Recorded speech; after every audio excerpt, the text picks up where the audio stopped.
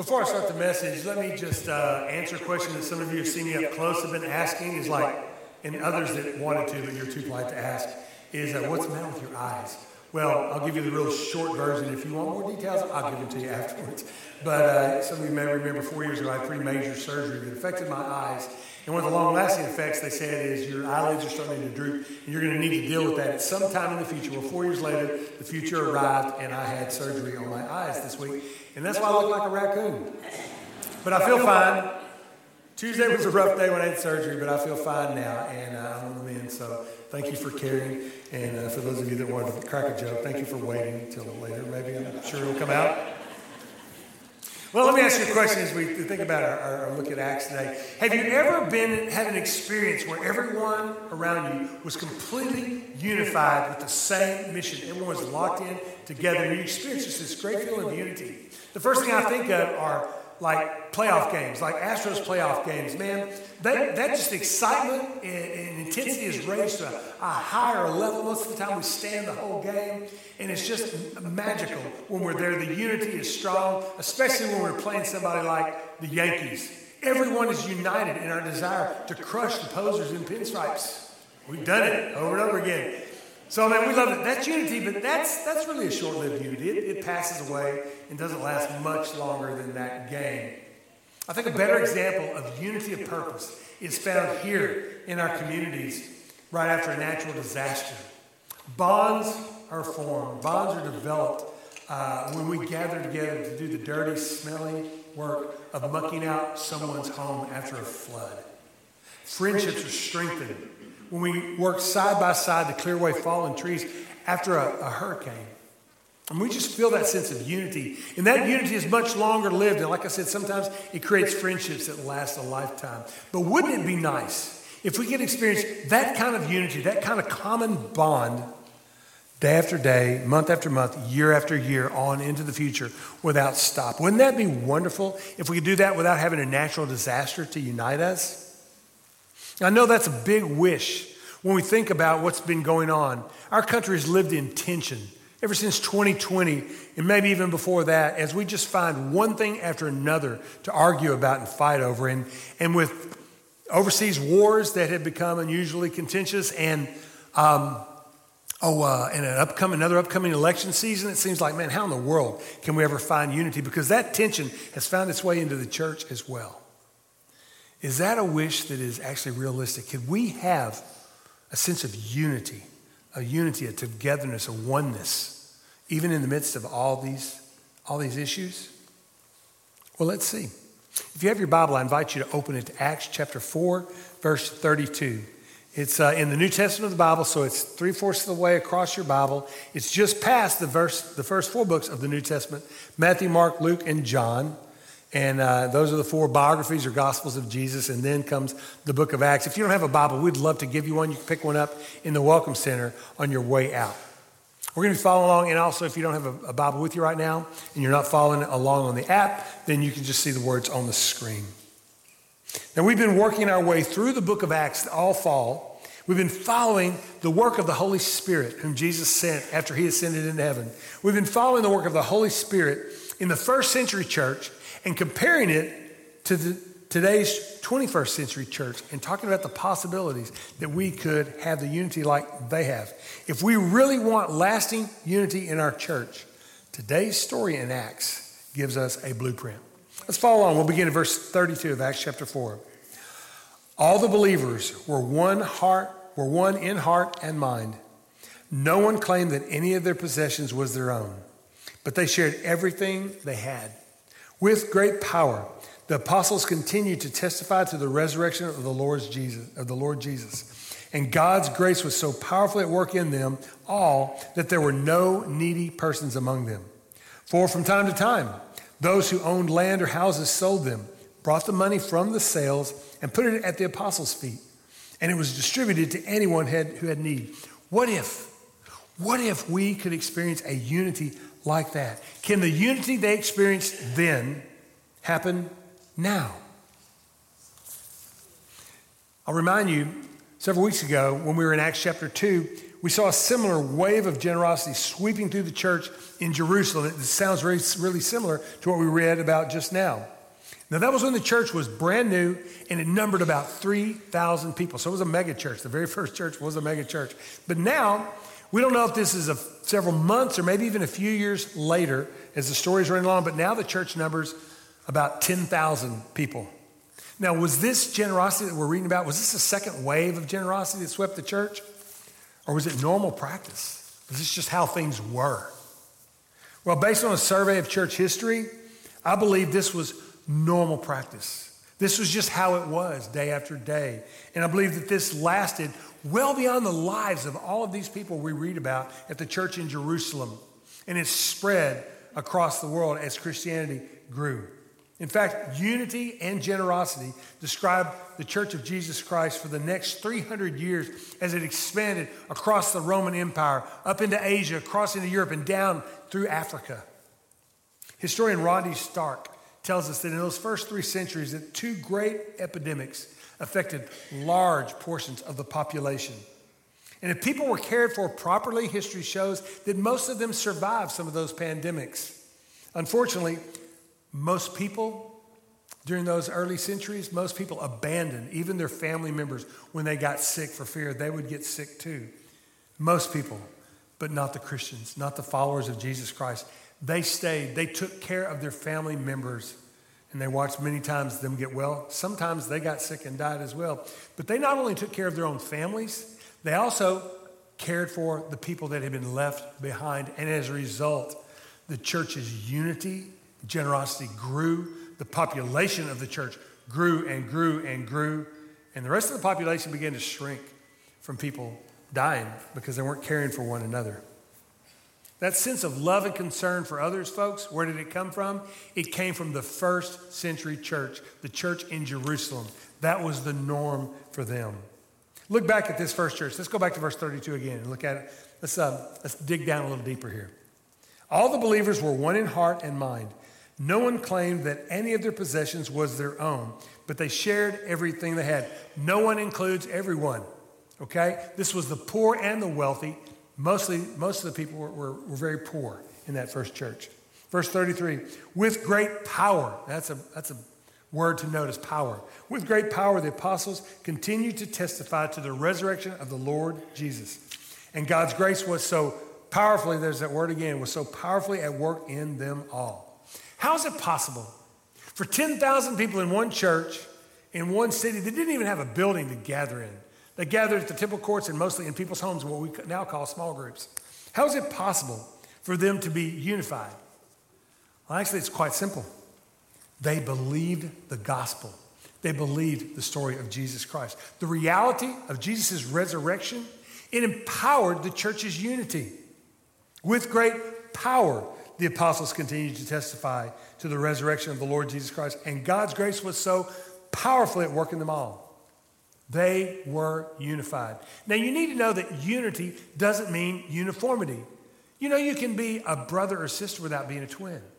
We can be unified. They were not unified by their hobbies, by their interests, by their social connections, or by their political movements. And there were plenty of political movements with people who felt very strongly and passionately about them. But that wasn't what brought their unity. These were people that had great differences, but they were unified nonetheless. They were utterly committed to the gospel of the risen Jesus Christ. Their unity and generosity grew because they were sharing the gospel.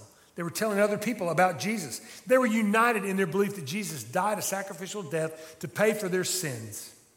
And that Jesus not only died to pay for their sins, but he came back to life. He was resurrected. And then he sent the Holy Spirit to dwell among them. So they told people about Jesus. They lived in the power of the Holy Spirit, and their numbers kept growing. And as their numbers grew, their needs grew.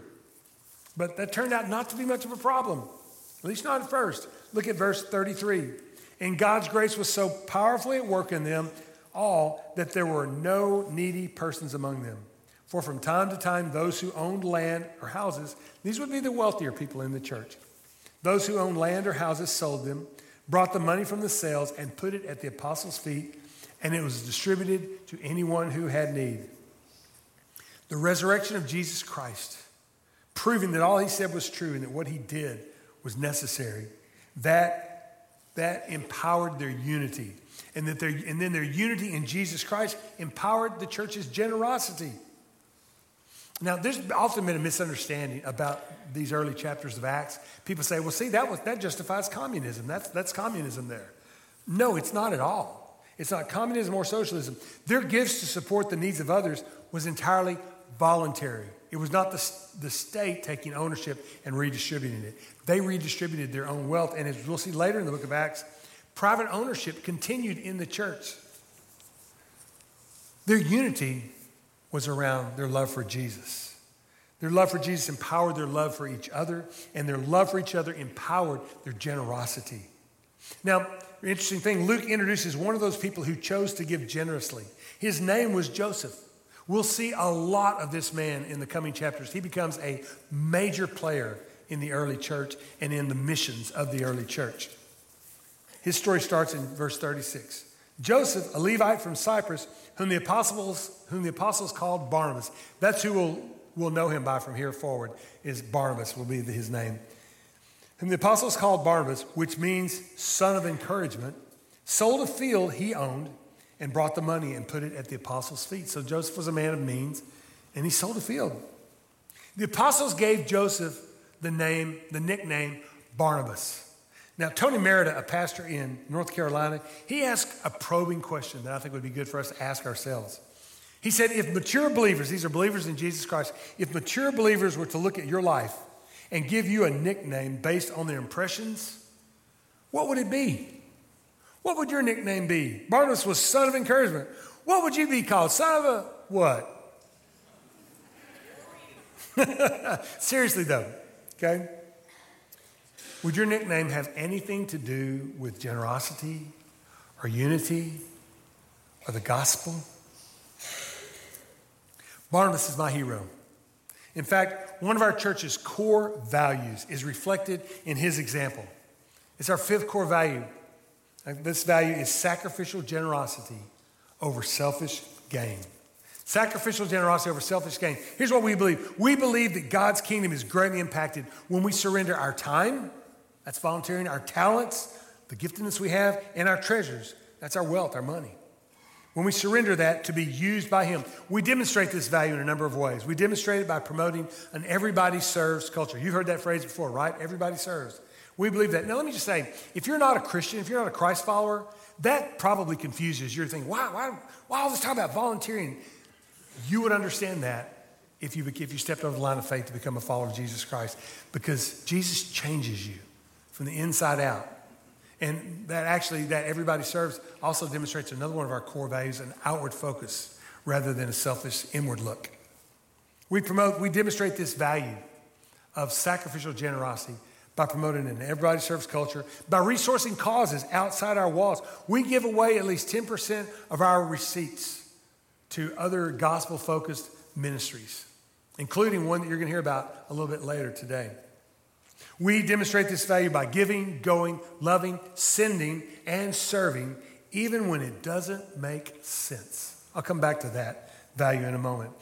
I wish I could end this story this morning with the story of Barnabas, who practiced sacrificial generosity over selfish gain. But the reality is there was another story that Luke had to tell that occurred right after Barnabas' story. The story of people who instead chose selfish gain over sacrificial generosity. Look at chapter 5, verse 1. Now, a man named Ananias, together with his wife Sapphira, also sold a piece of property. With his wife's full knowledge, he kept back part of the money for himself, but brought the rest and put it at the apostles' feet. This couple, Ananias and Sapphira, they wanted the attention that Barnabas received, but without the generosity that he exhibited. They just wanted the attention. They wanted people to think they were really something. They demonstrated the same hypocrisy that Jesus called out the Pharisees for over and over again. You act like you're all that, but you're not. And for reasons that I can only guess, right there that day, God struck them both dead. As Ananias laid the gift at the apostles' feet, the apostle Peter, who was the earliest leader of the church, he just could tell, he discerned that he had kept back some of the money, and he said, how could you lie to the Holy Spirit? And the moment he said that, Ananias just dropped dead. People took him out and buried him. A few hours later, his wife Sapphira came in. And Peter said, is this the price you and Ananias agreed on? Is this the price you got for the land? She goes, yeah, it sure is. He said, how could you lie to the Holy Spirit? She dropped dead. The same group of men came, took her out and buried her that day. Like I said, you can read the story, see the details, and draw your own conclusions. But one thing is clear from this. God was not about to let the church's unity be destroyed by hypocrisy or greed. God purified his people that day. He purified his church for the good of others who would come to believe in the future. And you know what? In spite of that just tragic and frightening story, the church kept growing. Look down to verse 12. The apostles performed many signs and wonders among the people, and all the believers used to meet together in Solomon's colonnade. That's by the temple. No one else dared join them. Hey, wonder why? No one else dared join them, even though they were highly regarded by the people. That's called the fear of God. People had the fear of God there. Nevertheless, more and more men and women believed in the Lord and were added to their number. The fear of God, the Proverbs tell us, leads to wisdom. And then people began to see what God was doing was real. And they saw the unity and the generosity of these apostles and of all the church members, the thousands of church members, and they wanted to be a part of that. And they found that unity, that generosity comes in a relationship with Jesus Christ. And that's what happens today when we allow the message of the gospel to work its way deep into our hearts. It changes us. It frees us from wanting the attention of other people. It frees us from pretending. It frees us from wanting to lie, cheat, or steal. We just don't want to do that anymore. And it sets our minds not on our current circumstances, which may or may not be good, which may be terrible, but it sets our minds not on our current circumstances, but the picture, the bigger picture that we sang about before I stepped up here.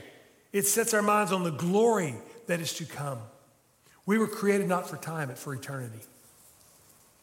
And when that unity happens all across the church, as the gospel works its way into everyone's hearts, it changes our church. It changes us. As a church here in the 21st century, in a very similar way, it unifies and inspires us to tell others about Jesus Christ. And then as we do that, our numbers grow, as they are doing right now. We are past the COVID experience. And our not rapidly, but our numbers are steadily growing right now. Our baptisms are up this fall over last fall. In this past 3 months, we baptized twice as many people in these last 3 months as we did this time last year. And as our numbers grow, our needs grow. And the opportunities to help others and serve others grow. That's happening too. In church, I just need to make you aware of those needs so that your generosity can grow to meet them. While our church has been growing, especially our preschool, our children, our preteen, and our student ministries, our giving has not. Now, we all know something. We all know that we're experiencing a high degree of inflation. We haven't experienced this much inflation since I was a young man. And so a lot of folks are holding back. Our tithes and offerings this year in 2023 at Brazos Point are less than they were in 2022, even though our numbers are steadily increasing. And even though we had another record world missions offering.